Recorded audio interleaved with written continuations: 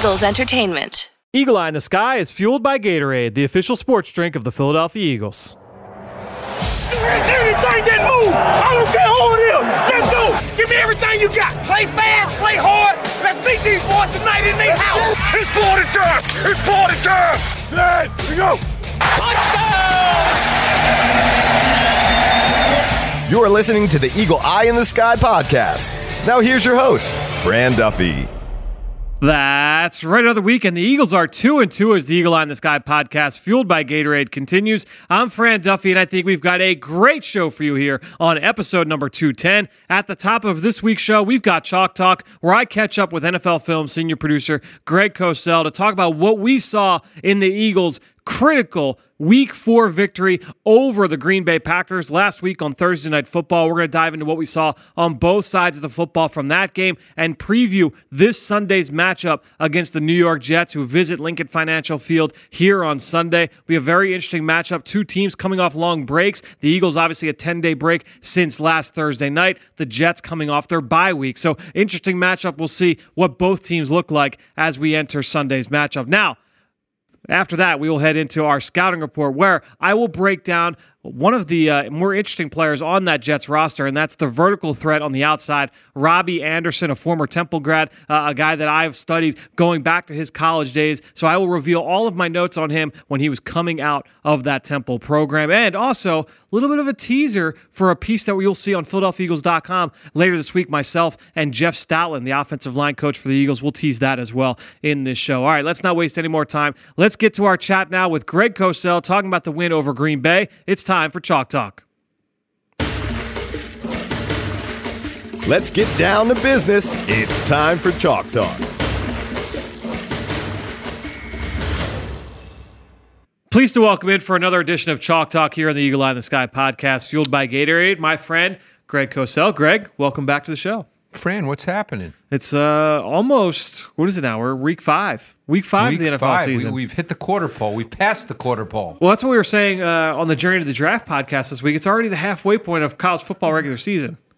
Wow, now that is crazy. Right? That's crazy to think Wow. about. The season goes fast every year. But huge win for the Eagles this past week. A game that you and I both watched. We talked about it last week here at this desk. So let's start with this Eagles offense. And because both sides of the ball really made a number of big plays in this game. But let's start with the offense and the run game, because that was obviously a huge part of the success they were able to have. Jordan Howard had 3 touchdowns in the game, 2 rushing, 1 receiving. Miles Sanders had a big play on the ground. What were some of your takeaways coming away from this offense on the ground? Well, one of the things I was real interested to see going into the game was what Green Bay would do defensively from a personnel standpoint. Okay, why is that? Because through 3 weeks, we'd seen a mixed bag. We'd seen them play a lot of sub, nickel, and dime versus opponents' base personnel. Yep. We'd also seen them line up and play some base with B.J. Goodson at linebacker with Martinez. Yep. And I wasn't sure how they would handle the Eagles' 12 personnel, because the reality is the Eagles' 12 personnel, they present 2 very good receivers at the tight end position. So there was a part of me that thought that they'd try to line up with nickel as opposed to base, and that in their mind would be their better matchup. Yep. And that's what they decided to do. How did that fare for them? And it didn't work out really well. Yeah. And I guess I was surprised. And believe me, Mike Pettin knows a lot more about his team and a lot more about defense than I do. But I guess I was surprised, particularly watching the tape. Watching the game on Thursday night, I know you were here. I was at home. Yep. You know, I wasn't sitting there charting it or studying each play, in depth. I was kind of just watching the game. Letting it wash over you. Yeah. Right. And I guess I was kind of surprised when I came in and I actually watched the tape over the weekend. I guess I was kind of surprised that he didn't go to base sooner than he did. Because he really didn't go to base until 4-minute drill. When the Eagles got the ball on the 1 yard line. 4-minute drill with and Jordan actually, he probably went to base then because Vaitai was in the game as a 6th offensive lineman. It was essentially 13 personnel, yeah. Right, Yep. Mm-hmm. right.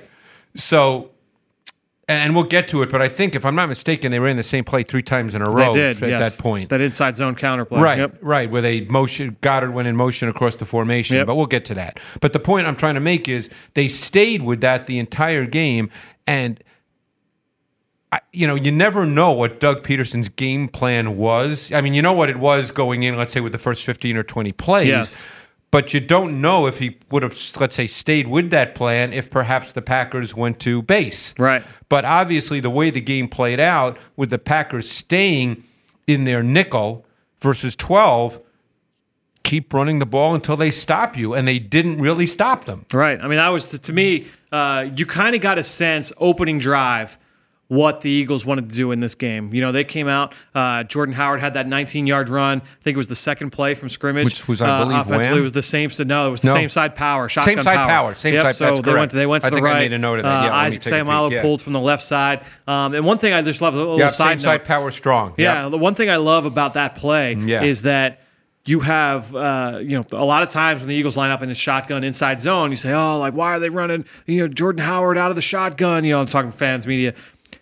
When you have that shotgun power going to the same side, that's a really nice change up off of that because you have the defense flowing. I was just going to say, I thought that was in some ways kind of a, they went against their tendency. Yes. And I thought that was a good early play call. Yep. That was picked up a bunch of yards Right. for them. And and the other factor too, and I think you have to keep this in mind, they could have thought that they really wanted to try to establish a running game in some ways to shorten the game. Yep. Because obviously there were concerns in the secondary, which became even more glaring as the game injuries, progressed yep. because of injuries.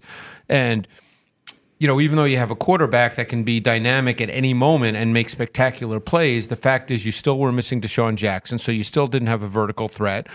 And being a little light in the secondary from a personnel standpoint, you certainly didn't want to get into a shootout with Aaron Rodgers, which they almost got into one, just the way the game played out. And obviously Rodgers threw for over 400 yards. Right. So they could have gone into this game clearly with the idea that let's be as balanced as we possibly can until and unless the Packers take away the balance and force us to throw. Yep.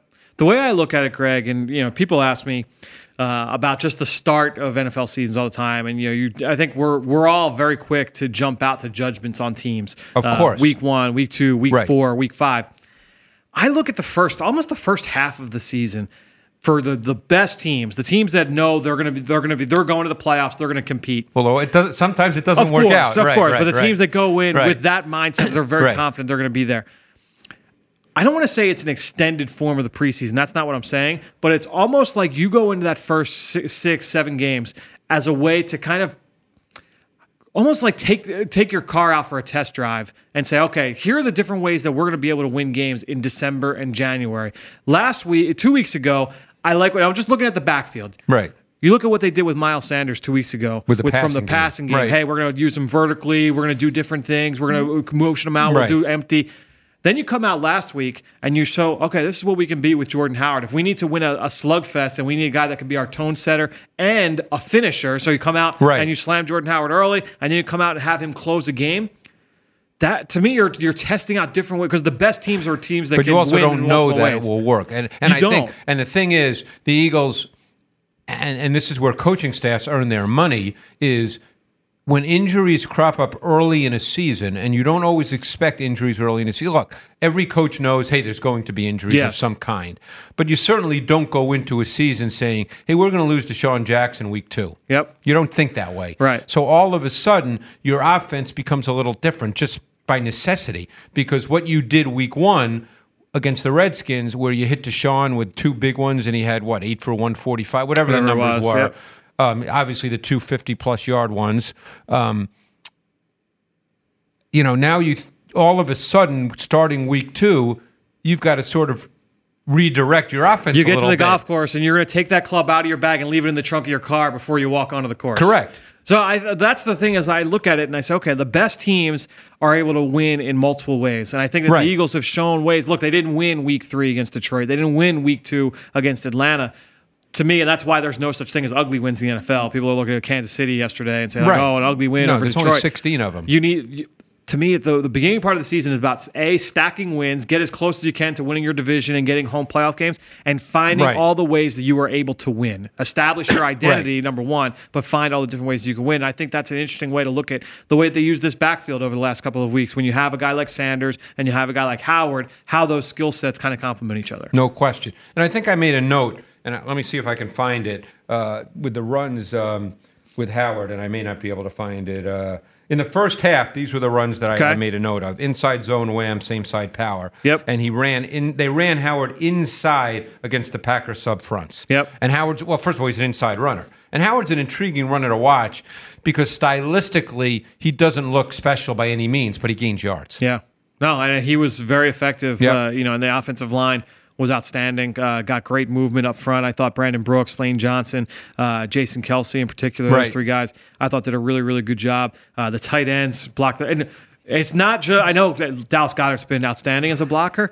Greg, I would say that Zach Ertz has never looked better than he has in the first He had 4 one games block, as a and I'm blocker. trying to remember the run. I don't know if I made a note of it. You probably know what I'm talking about. Was he next to Goddard and he helped kind of set up? He sort of started inside and then had to immediately work toward the outside to seal someone, and I forget. I may not have made a note I remember of right, that specific run. He was a backside player. It was him and Goddard. They were on Right. the backside, and he did it because I think I posted the shot on Twitter. It was just Friday off a couple hours of sleep, so I don't really remember the play off the top of my head. Right. But he did a great job of working with Goddard to help Goddard get in position to be able to finish the block. Maybe and then he that's peeled the run. off to the linebacker. Yeah. But it's funny.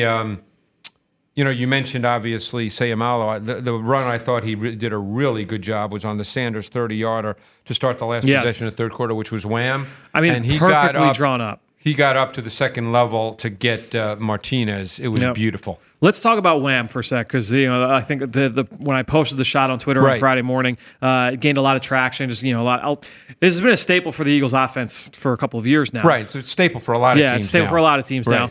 now. Talk about the benefits, the pros and cons of the Wham play. And I shouldn't even say the con. When it's run well, what is the good thing about a Wham play? What Wham essentially does is you're bringing almost always a tight end from the edge of the formation, Yep. the formation inside. Yep. And he's going to angle block a player you're going to let penetrate. It's usually a 1 technique or a 3 technique. Yep. Could be either one, depending on the nature of the front and how you draw it up. So what you essentially do is you allow that 1 or 3 technique to work upfield. Now, you don't just automatically let him go. The player that's closest to him, whether it's the offensive center or the offensive guard, will normally take a step toward him just so he pauses for a moment. Influence them, yep. And influence him.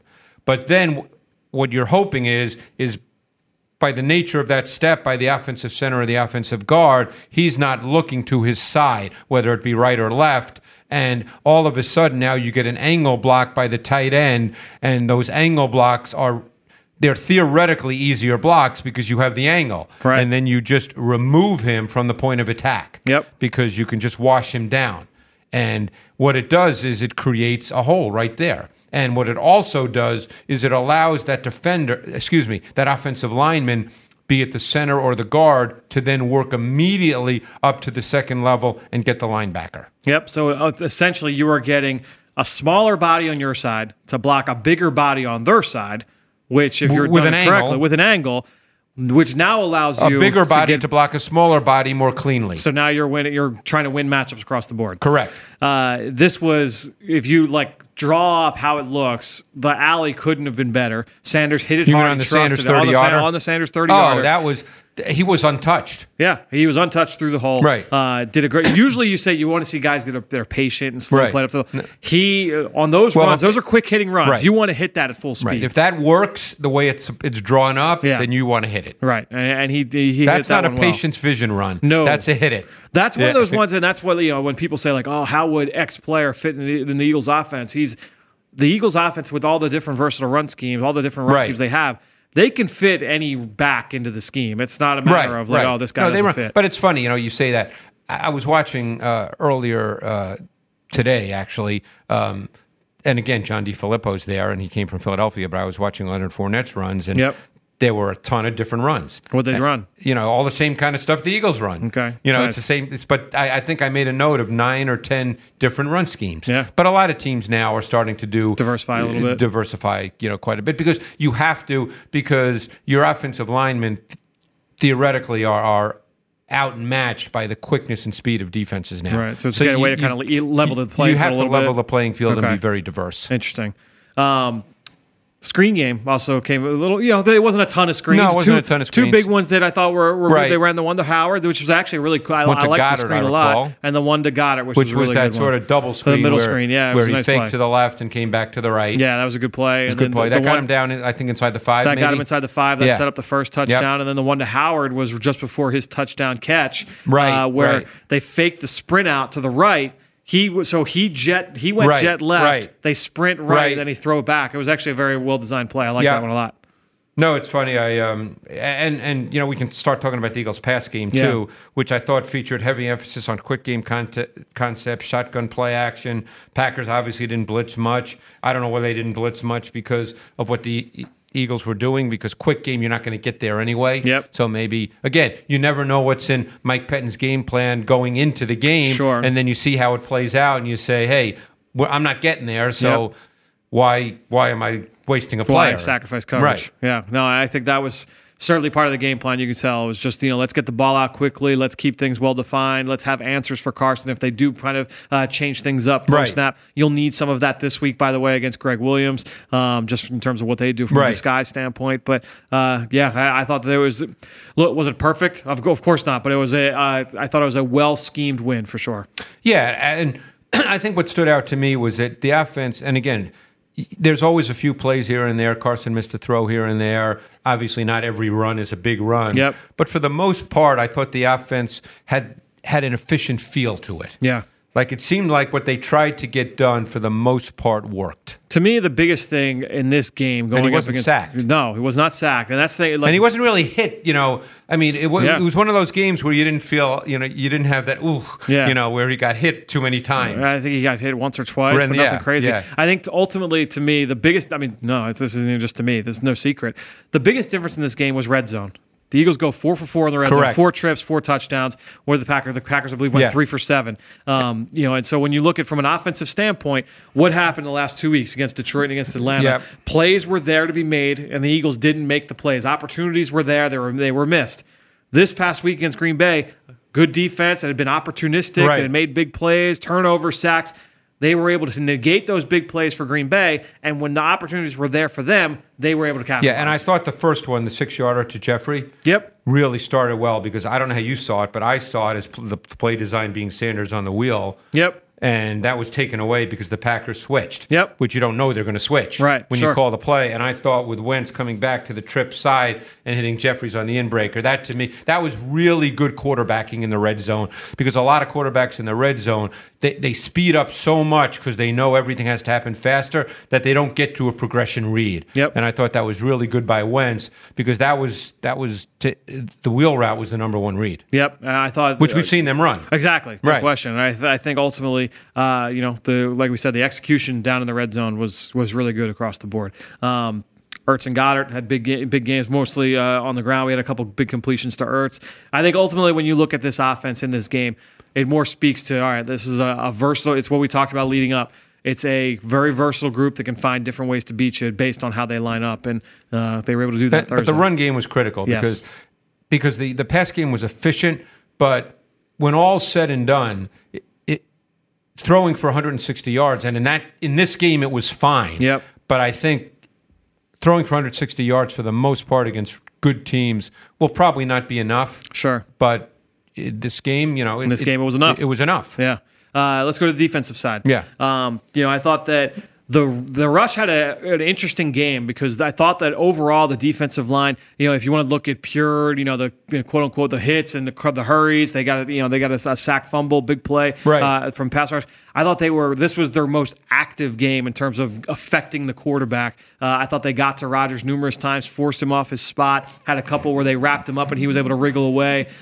Which with Rodgers, I don't know if that's good or bad. Well, that's exactly right. You're still trying to do that. Yeah. Obviously, you're not going into a game saying, let's not try to rush the quarterback. Right. But what you saw then as well is that they were kind of mixing things up from a mush rush standpoint as well. I thought the fourth down, the one goal line stand on fourth down, a lot of fans were pointing at Fletcher Cox saying, why isn't he rushing there? To me, he's playing contain right now. Brandon Graham rushed inside. He looped outside.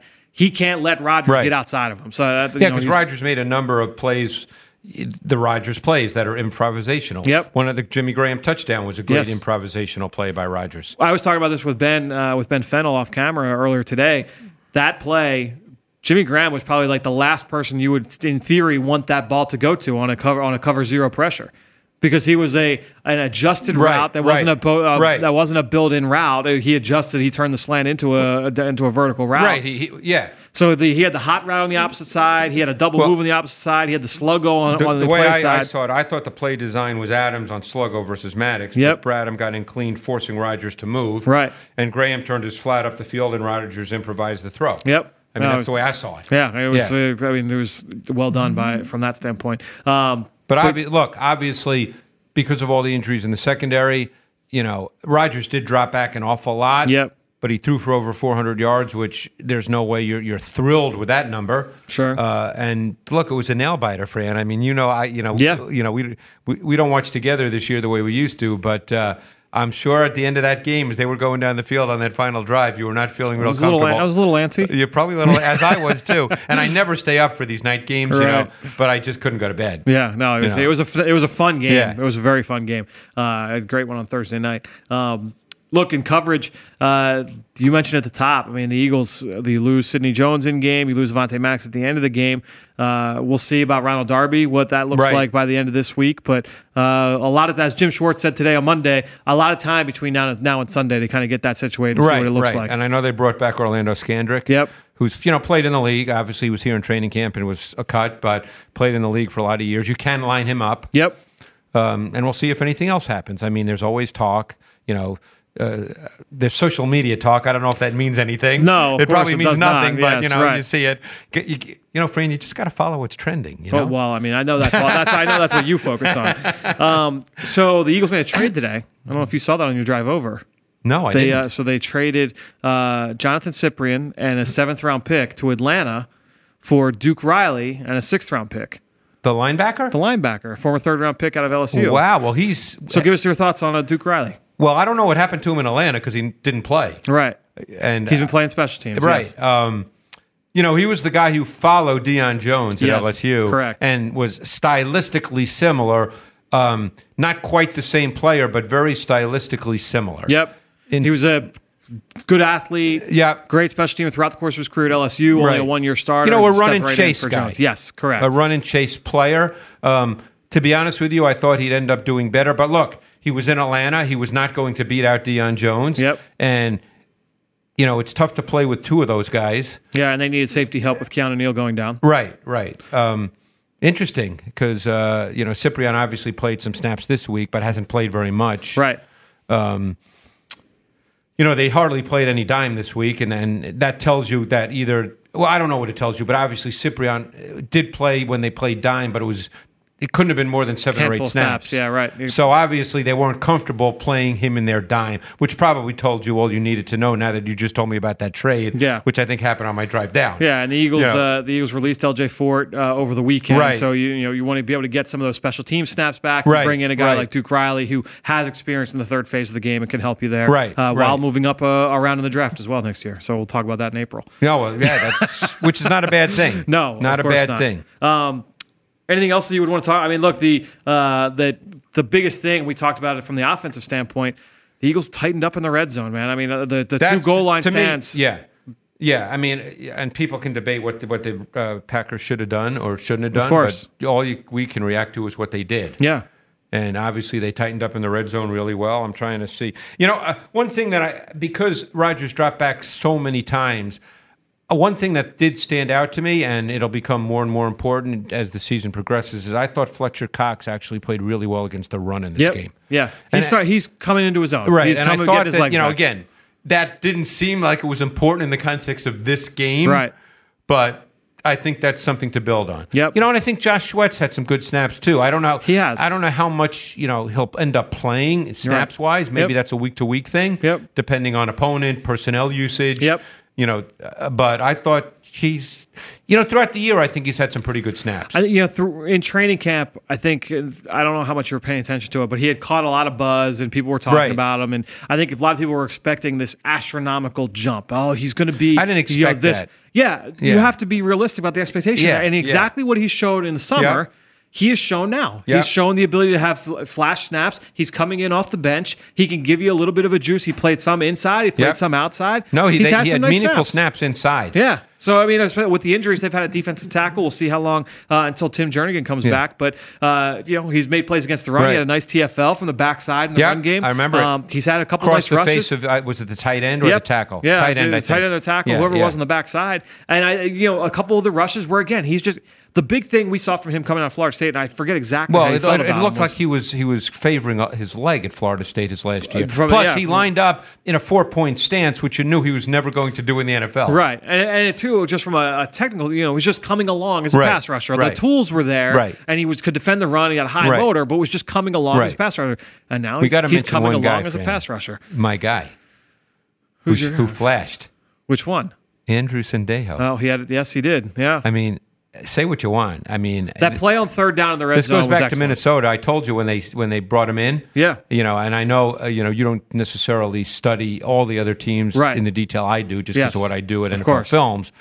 But I've liked Sendejo for the last couple of years. Yeah. Now he's a certain kind of player. Yep. I'm not suggesting he's Earl Thomas or Ronnie Lott or we're not saying that. He's a certain kind of player, but he's really good at that kind of player. Sure. And obviously, with the injuries, he was playing in the nickel. He played a lot. They were playing basically big nickel, and he was playing. And I thought he flashed.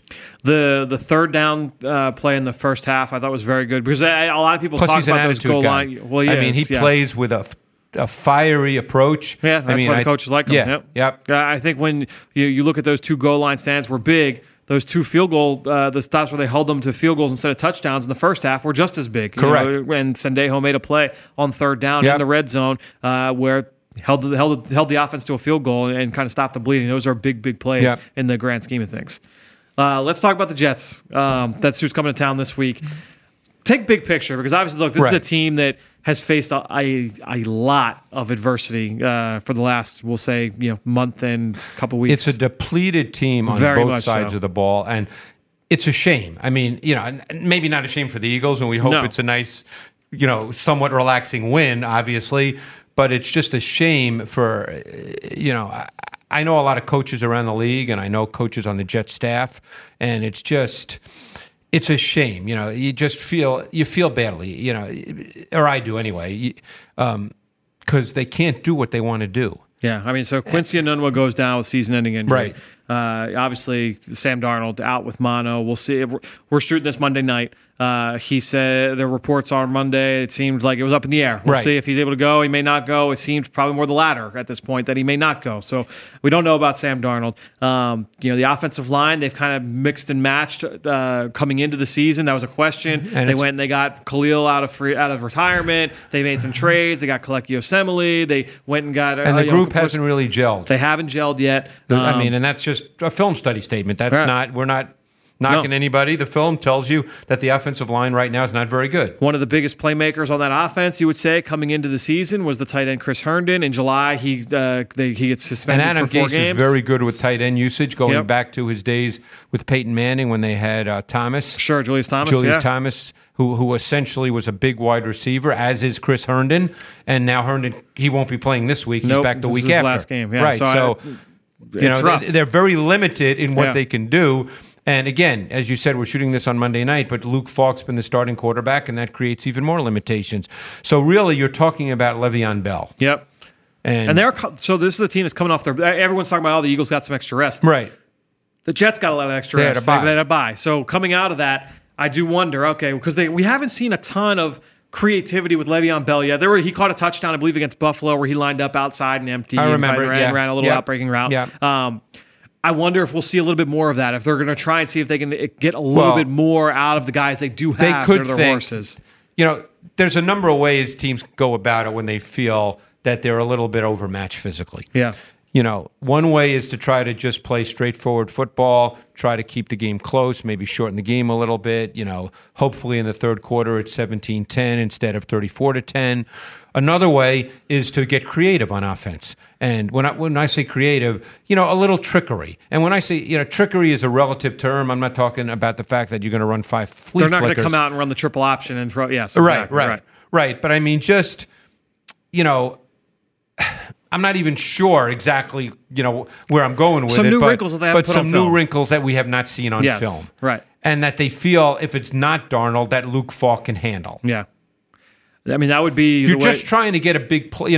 All you're trying to do, you probably know you're not going to sustain a ton of offense. This is a team that's right now, I think they're 29th in yards per carry. And Right. It's not, so this isn't even yards per game while they're playing from behind. They're throwing Right. the ball. They're not able to run the ball very successfully. They're not staying on the field in third down. They're not creating X plays. They're 32nd in big plays on offense. They're 32nd on third down. They're not staying on the field. They're not creating chunk plays. So that's not likely to happen this week. And again, if Sam Darnold plays, maybe That that's throws things in different. whack, yes. But if he doesn't play, you're not likely to change those numbers significantly. So Right. what are you trying to do? You're trying to create a couple of big plays that can give you chunk yards. Maybe one of them goes for a touchdown. You're trying to get a few turnovers on defense. You're hoping your special teams comes through in a big way. Whatever that means, you'd love to score a special teams touchdown, but those are the kinds of things you're hoping for if you're the Jets. They've had 36 drives in 3 games. And how many touchdowns have they scored? One. One more than me and you have together. Wow. It's been a rough That 3 reminds games. me, for people who are old like me, of an old basketball coach named Abe Lemons, who was famous for a quote where if a player who thought he was a big-time player in college when Abe was coached in college, Okay. let's say, didn't score in a game, he'd say, you scored the same number of points as a dead man.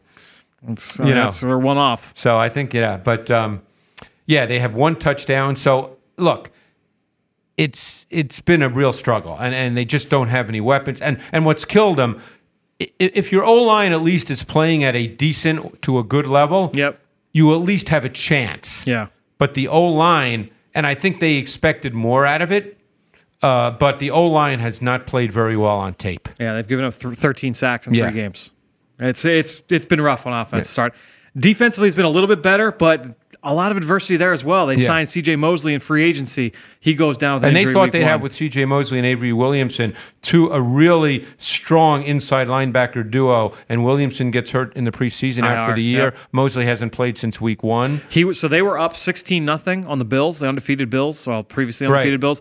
He goes out. Everything was downhill after Right. C.J. Mosley left the game. Right. Yeah, and that was it. So, and Mosley's was their signal caller too. Yes, So- big play, and had pass breakups down the field, Right. had a sack, had a pick 6, Right. Because they did score other touchdowns, just not on offense. He was a big play for them on The defense. third pick in the draft hasn't really played much. Quinton Williams has been out since about that time as Yeah, well. yeah. And so you lose Quinton Williams, you lose Avery Williamson, you lose C.J. Mosley. They've had a change at corner. They knew their secondary could be a potential issue. They were hoping their front 7 could compensate, Yep. and now they've had all these issues on the front 7, so they can't compensate. And remember, too, that this was a team that tried to sign Anthony Barr in free agency because they felt they had a need a pass rusher. They wanted to put And him they off don't the have edge. a pass rusher. They didn't get Barr. He ended up going back to Minnesota, Right. and they didn't have anybody else to step in. No. So clearly they felt they had a big need of pass rusher, and then they couldn't go. They drafted Ja'Kai Polite in the 3rd round. And He's we been know on what his happened third. with him, He's been on yes. his third team since then. So it hasn't So been good, they've yes. got that real good mix on defense. They can't rush the quarterback and they can't cover. Yes, which is often not good. No. But just going through my notes from a personnel standpoint, I mean, Leonard Williams, nice player. Good player. Yep, he's a nice player. A guy See, you I have think to he'd account be an for. even better player if he was on a team that had some kind of edge Correct. threat. Yes. Then I think him he'd as be- your number one guy is not ideal. No, because he's not a true edge player. Right. He can line up there, but that's not his thing. So Bronson Kafusi, Henry Anderson, guys that are kind of have that D tackle, D end flexibility. They kind of line them up all over the place. Similar to the last couple of teams the Right. Eagles have played, they can They're be also very missing versatile another on guy multiple other that fronts. maybe people aren't aware of, and he's a local kid from Penn, Brandon Coleman, who yes. actually is another guy who's suspended and won't play this week. Yep. But he actually, last year, did provide some edge pressure, and he's out as well. Nathan Shepard also suspended. Correct. 2nd round pick, just what was it, last year? Yes. Before, out of Yeah. Fort Wayne State. So then you look at their corners. Yeah, so they signed Trumaine Johnson a couple years ago in free agency to be a big money corner for them. He was benched after week 1 for a kid that they traded for in August, and Nate Hairston, a former Temple kid. So Nate Hairston starting at left corner. At right corner, you've got Darryl Roberts. And in the nickel, they went and they signed Brian Poole away from the Atlanta Who's not a Falcons. Who's bad nice player. nice nickel Yeah. player, yes. But on the outside, tough sledding. you'd like to be able to take advantage of that. Safety, Jamal Adams, kind of the flag carrier for that team. Right. And I think the other kid's good too, Marcus. I'll tell you what. So Marcus May, he's not the most explosive. Like, but he's I not think he's a solid player. He's instinctive. Like, he I think reads if you routes had really good well. corners, yep. And the team was better overall, we would say that it's a nice safety duo. Yep. I think when you look at May and you watch him first, you're like, man, I'd love to be able to get a receiver matched up on him. See, try. But he's to test a good player. He's a good player. Yeah, he's a good player. It's a team that's had a lot of adversity, but coming off a bye week, I mean, and the only thing, Greg Williams is in his 19th year as a D talk about him coordinator. big picture. He's in his 19th year as a coordinator in this league. Obviously he's pretty good at his job. He already wouldn't keep getting hired. Yep. Teams don't hire guys they don't think are very good. There are coaches that don't get hired, yes. Correct. I would say that he's an interesting mix of pressure and coverage. And that may not sound, people might say, well, isn't every coordinator? Well, he's a guy that he can really, depending on the opponent, can be super aggressive, almost to the point where he leaves some voids in the coverage. And he's big with disguise, so sometimes what happens with the Greg Williams defense is guys hold their water too long and don't get to where they need to be in time. Disguise themselves out of coverage. Yep. And that's something that stood out. They've given some big plays up this year on that. And I think that's been true in Greg's career. Yeah. But he can also be really good with his pressure concepts, and you better be prepared because there are times he'll show you some things from a pressure perspective, and he'll catch you. And, obviously it hasn't happened in their first 3 games. Yep. But it can happen, and you better be aware of that. This is a game where the Eagles' offensive staff has to coach against Greg Williams, not the personnel. No question. Yes. Because he can beat you with a scheme if you're not prepared. Love that. That's a great point. I love that. Well, next week we'll be sitting at this desk breaking down exactly how the Eagles coaching staff did. And let's hope, and I say this honestly, this is the kind of game you have to win. Look, I don't expect them to be ahead 34-0 in the second quarter, but this has to be a game where they're comfortably in command. You'd like that. I'd like that every week. I mean, there's only 16, so you just want to win. Yes. But you'd like to be comfortably in command. Sure. Thankfully, no such thing as style points in the NFL. Just W's and L's. W's and L's. Well, Greg, we will talk about this game next week, and we'll preview, who do we got? Minnesota the week after that. So a team I know you've watched in time. I have watched them quite a bit. Interesting team. All right, well, we'll talk to you next week here on Chalk Talk on the Eagle Eye in the Sky podcast, fueled by Gatorade. Great stuff from Greg, and you can follow him on Twitter just like I do, at Greg Cosell. And while you're at it, I'm at FDuffy3. That's where I post all the podcasts I'm a part of and all of our X's and O's content that you could find on PhiladelphiaEagles.com. Speaking of which, just caught up this week with Jeff Stoutland. That'll be our tape study segment over on Eagles Game Plan, which you should be watching each and every week. If you listen to this show habitually, you will love the video version. That's Eagles Game Plan, a short show that we put together each and every week previewing the upcoming matchup. Well, I caught up with Jeff Stoutland as we broke down the Eagles and their run game and the win over Green Bay. I asked him a little bit of a question. Hey, you've faced a couple defenses in a row, teams that have multiple defensive fronts, have a lot of different versatile looks up front, mixing and matching personnel and how they line up. What does that mean from a preparation standpoint for the offensive line going into the week? We talk about it on the outside, but what does it actually mean? Here's Jeff Stoutland's answer. 2 weeks in a row, you've played defenses where very multiple, very versatile in the way that they align up front. Heavy sub-package defensively from the back end, but lining up different players in different spots, moving them around. What does that mean from a preparation standpoint for your group, especially last week on a short week? Well, I think that our players understand that in our schemes they can play at any position. So when they learn that from day one, and those are the expectations from day one, then they're always alert for that stuff. So I don't think it's a big deal, because we taught it that way from day one.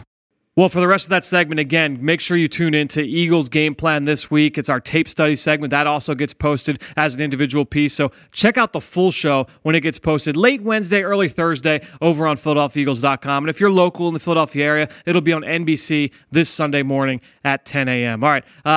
Like I said, we appreciate everybody that promotes this show on all forms of social media. But the best way is to go on to Apple Podcasts or Stitcher, wherever you listen, and leave us a rating and leave us a comment. I wanted to give a shout out to a couple people that did exactly that this past week. Chesapeake 11 left a 5-star review saying how much they love the show and asked, why don't we just do it all year round? I know that you're talking about our chats with Greg Cosell.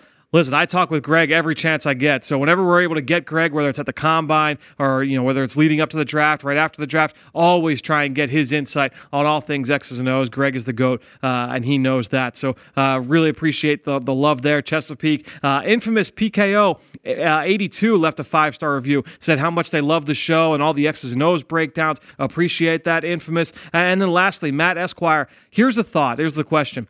Offenses now use a lot of motion and personnel packages to get matchups and a number advantages.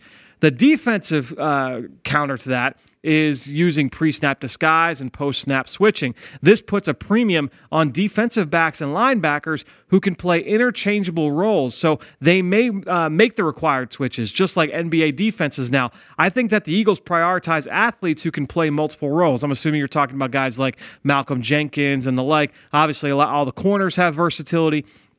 But back to the question, I think that the Eagles prioritize athletes who can play multiple roles, but when we follow the money, big-time corners still get more money than big-time safeties. Fellas, can we win by focusing on quote-unquote cheap corners? Well, I would say a couple things, man, because there's a lot there to unpack. Number one, yeah, it is a little bit of a positionless league now. I think when you look around the game, both offensively and defensively, there is so much that goes into it from a matchup standpoint that, you look at big nickel and big dime and the way teams are trying to match up from a sub-package standpoint. You look at guys like Dallas Goedert, these combo tight ends that can do everything. That gives you a lot of versatility. We've talked about that ad nauseum this offseason, right? Well, defensively, that's the counter to that, and that's why you're starting to get into more of a quote-unquote positionless game. We're seeing now players that are skill players, that are running backs, that are receivers, that line up in the slot, that line up out wide, that can throw passes. We saw one go in the 3rd round to San Francisco this year in Jalen Hurd out of Baylor. So those players are becoming more and more common. And then to counter that again, you're going to see that defensively. We see it every year with these linebacker safety combos, these corner safety combos that in years past would have been viewed as tweeners, but now they're viewed as hybrids. And we actually had this discussion over on the Journey to the Draft podcast with Ben Fennell a couple of weeks ago, and really a good one this past week on this particular position. So if you missed that conversation, make sure you go check that out on the Journey to the Draft. It was a really fun, thoughtful conversation. But ultimately, I think when you're looking at it in terms of the Eagles' blueprint, look, in years past, the Eagles have paid the cornerback position. I mean, you look, when I first got here in 2011, they had just made Nnamdi Asomugha the highest paid corner in all of football. A few years later, they made Byron Maxwell one of the highest paid corners in all of football. A few years before that, Asante Samuel was one of the highest paid corners in all of football. They spent high draft picks on Lito Shepherd and Sheldon Brown. They spent high picks on guys like Bobby Taylor. They paid a lot of money to get Troy Vincent. The cornerback position has always been a priority, I guess is my point. Over these last couple of regimes, they've put a lot of money into the cornerback position. I think now when you look at how this team was built, and I don't think necessarily, maybe it wasn't the strategy going in, but it's how things fell together, is that they were able to get a lot of players on rookie contracts. You spend you spend assets on these young corners that come in and fit the scheme. So you look at it, they acquired Jalen Mills, who they got in the 7th round. He was not seen as a 7th round pick going into through that draft process. He was seen by most as a day 2 choice. I kind of viewed him as even a borderline 1st round choice as a corner or a safety. I think you look at guys like Sidney Jones. He went early 2nd round. Before his injury, he was seen as a top 15, top 20 pick. The Eagles thought that they were getting value there in the 2nd round. So Rasul Douglas was a 3rd round pick that they had valued higher than that. Avonte Maddox was a 4th round pick. They traded for Ronald Darby, a 2nd round pick. So I think ultimately when you're looking at how they put this team together, it's not, they haven't gone out and paid top shelf money for that, veteran, top of the line corner that's coming off the free agent market that you're going to have to spend all that money for. But they went and put a lot of assets into the secondary in terms of draft choices. So I think ultimately, at some point, you have to pay those guys. Like you said, the cornerback position does command money. That's just the way that this team was built with all the other choices, because you can't spend high picks. You can't sign high-ticket free agent acquisitions. You can't do that across the board at every single spot. So this team tried to navigate that, picked their spots they were going to spend money. Where were they going to spend their money? Where was it most important? Where were they going to spend their draft capital? Where was that most important? And that's how, when you're doing best player available and being judicious with how you spend your money in free agency, that's how this all comes together. I have said for a long time, I know that the results have been, a little bit up and down over the course of the last couple of years. I love this secondary. I love the way that this group competes. You look at guys like Mills, you look at guys like Darby. They all bring, their strengths and their weaknesses. You look at Rasul Douglas and Sidney Jones and Avonte Maddox. They all have the role that they're able to play and what they're able to bring to the table from a strengths and weaknesses standpoint. But back to your initial question, yes, I do think that is how defenses are trying to create themselves now. Is you want to have positionless players, because the last thing you want as a defense is an offense makes one tweak and now all of a sudden you've got to rework a lot of things and change 3 players in and 3 players out and rework everything from a substitution standpoint. You'd love the ability to line up in 1 or maybe 2 or 3 personnel groupings on the back end, and then we're talking back 7, and say we can match up with however you want to play. You want to run the ball heavy? Great. You want to throw the ball and spread us out wide? Great. We feel comfortable. That's ultimately where every team wants to be able to get, just like how on offense, you want to be able to line up in 12 personnel and say, yeah, you want to run the ball? Great. We'll line up heavy and we'll run it. Or, hey, we're going to spread you out and we can throw it all over the yard. You want to feel comfortable doing that as well. So it's that constant chess match going back and forth. That's ultimately how this team is built, how all 32 teams are built. So really, really good question there, Matt. Really, really appreciate the question there. All right, let's keep this show going. Earlier, I told you we would dive into my notes here on former Temple wide receiver Robbie Anderson, now a star with the New York Jets. Let's get to that now in Scouting Report. Dim those lights. We're headed to the film room for the Scouting Report. All right, so Robbie Anderson was a 2-year starter coming out of Temple just a couple of years ago. He actually left the team for a season because of academic issues. He had to get straightened out, so he missed what would have been his junior season, missed that entire campaign, then came back, had a really strong final year for Temple that year, put up some really big numbers, had a lot of big plays down the field. When he was on the field, he was a big-time playmaker for that program. Lined up mostly at X, did get some reps in the slot. He was tall, just under 6'3", but very light, very lanky, under 190 pounds. He had small hands, he had short arms, so didn't quite look the part in terms of the physical stature, but he was tall and he had that, that lean, angular frame. You could see that he kind of had that sprinter build, and he's got the ability to get downfield. He rolled right out of his stance, gets to top speed in a hurry. He could eat up ground very, very quickly. You could see in college that he could be a legitimate deep threat in the NFL with the ability to get on top of corners and run away in space. But he wasn't just a speed guy, because I thought he could get in and out of breaks very well, had the ability to stick his foot in the ground and go in an instant. Ultimately, I thought he separated pretty well for a taller receiver. He had the quickness in and out of breaks, had the mindset to be able to set up corners mid-route, and he looked good catching the ball. He plucked the ball away from his frame. He was able to catch and twist and contort his body to make a reception, whether it was down the field or over the middle. Was very experienced working between the hashes, made a lot of catches over the middle, and really, not only did he make one-handed catches, but some of his most impressive grabs from my notes were ones where the pass was tipped and he showed the focus and the concentration to be able to reel the pass in despite the throw being tipped. I thought that was one thing that really stood out to me on film. Not an intimidating run player, but a guy that could do some different things for you as a blocker on the perimeter. His build was a bit concerning. It did worry about his play strength, the ability to run through contact early in the down. That was a little bit of an issue. He did have some tools in his toolbox in terms of beating a press corner, but ultimately relied on his quickness, his foot speed to be able to run by people. So wanted to see how is he going to beat press coverage on the outside in the NFL. I wanted to see a little bit more consistency as a route runner and consistency at the catch point as well. I mentioned that he looked good catching the ball, but he also had a number of focus drops. I think I had him down as 8 uncontested drops in his final season of 2015. A lot of people around the league, and this is people, you heard this in the media, and you also, just from talking to people, a lot of people thought that he would be a corner at the next level. I was actually at his pro day and watched him go through cornerback drills, and I could see why people liked him. And he was 6'3", and he would, showed the ability to plant and drive. He actually had a little bit of a cornerback background, was a part-time corner early in his career. So some people thought, hey, with a kid that is that tall, and has the ability to move that way, maybe we can turn him into a corner.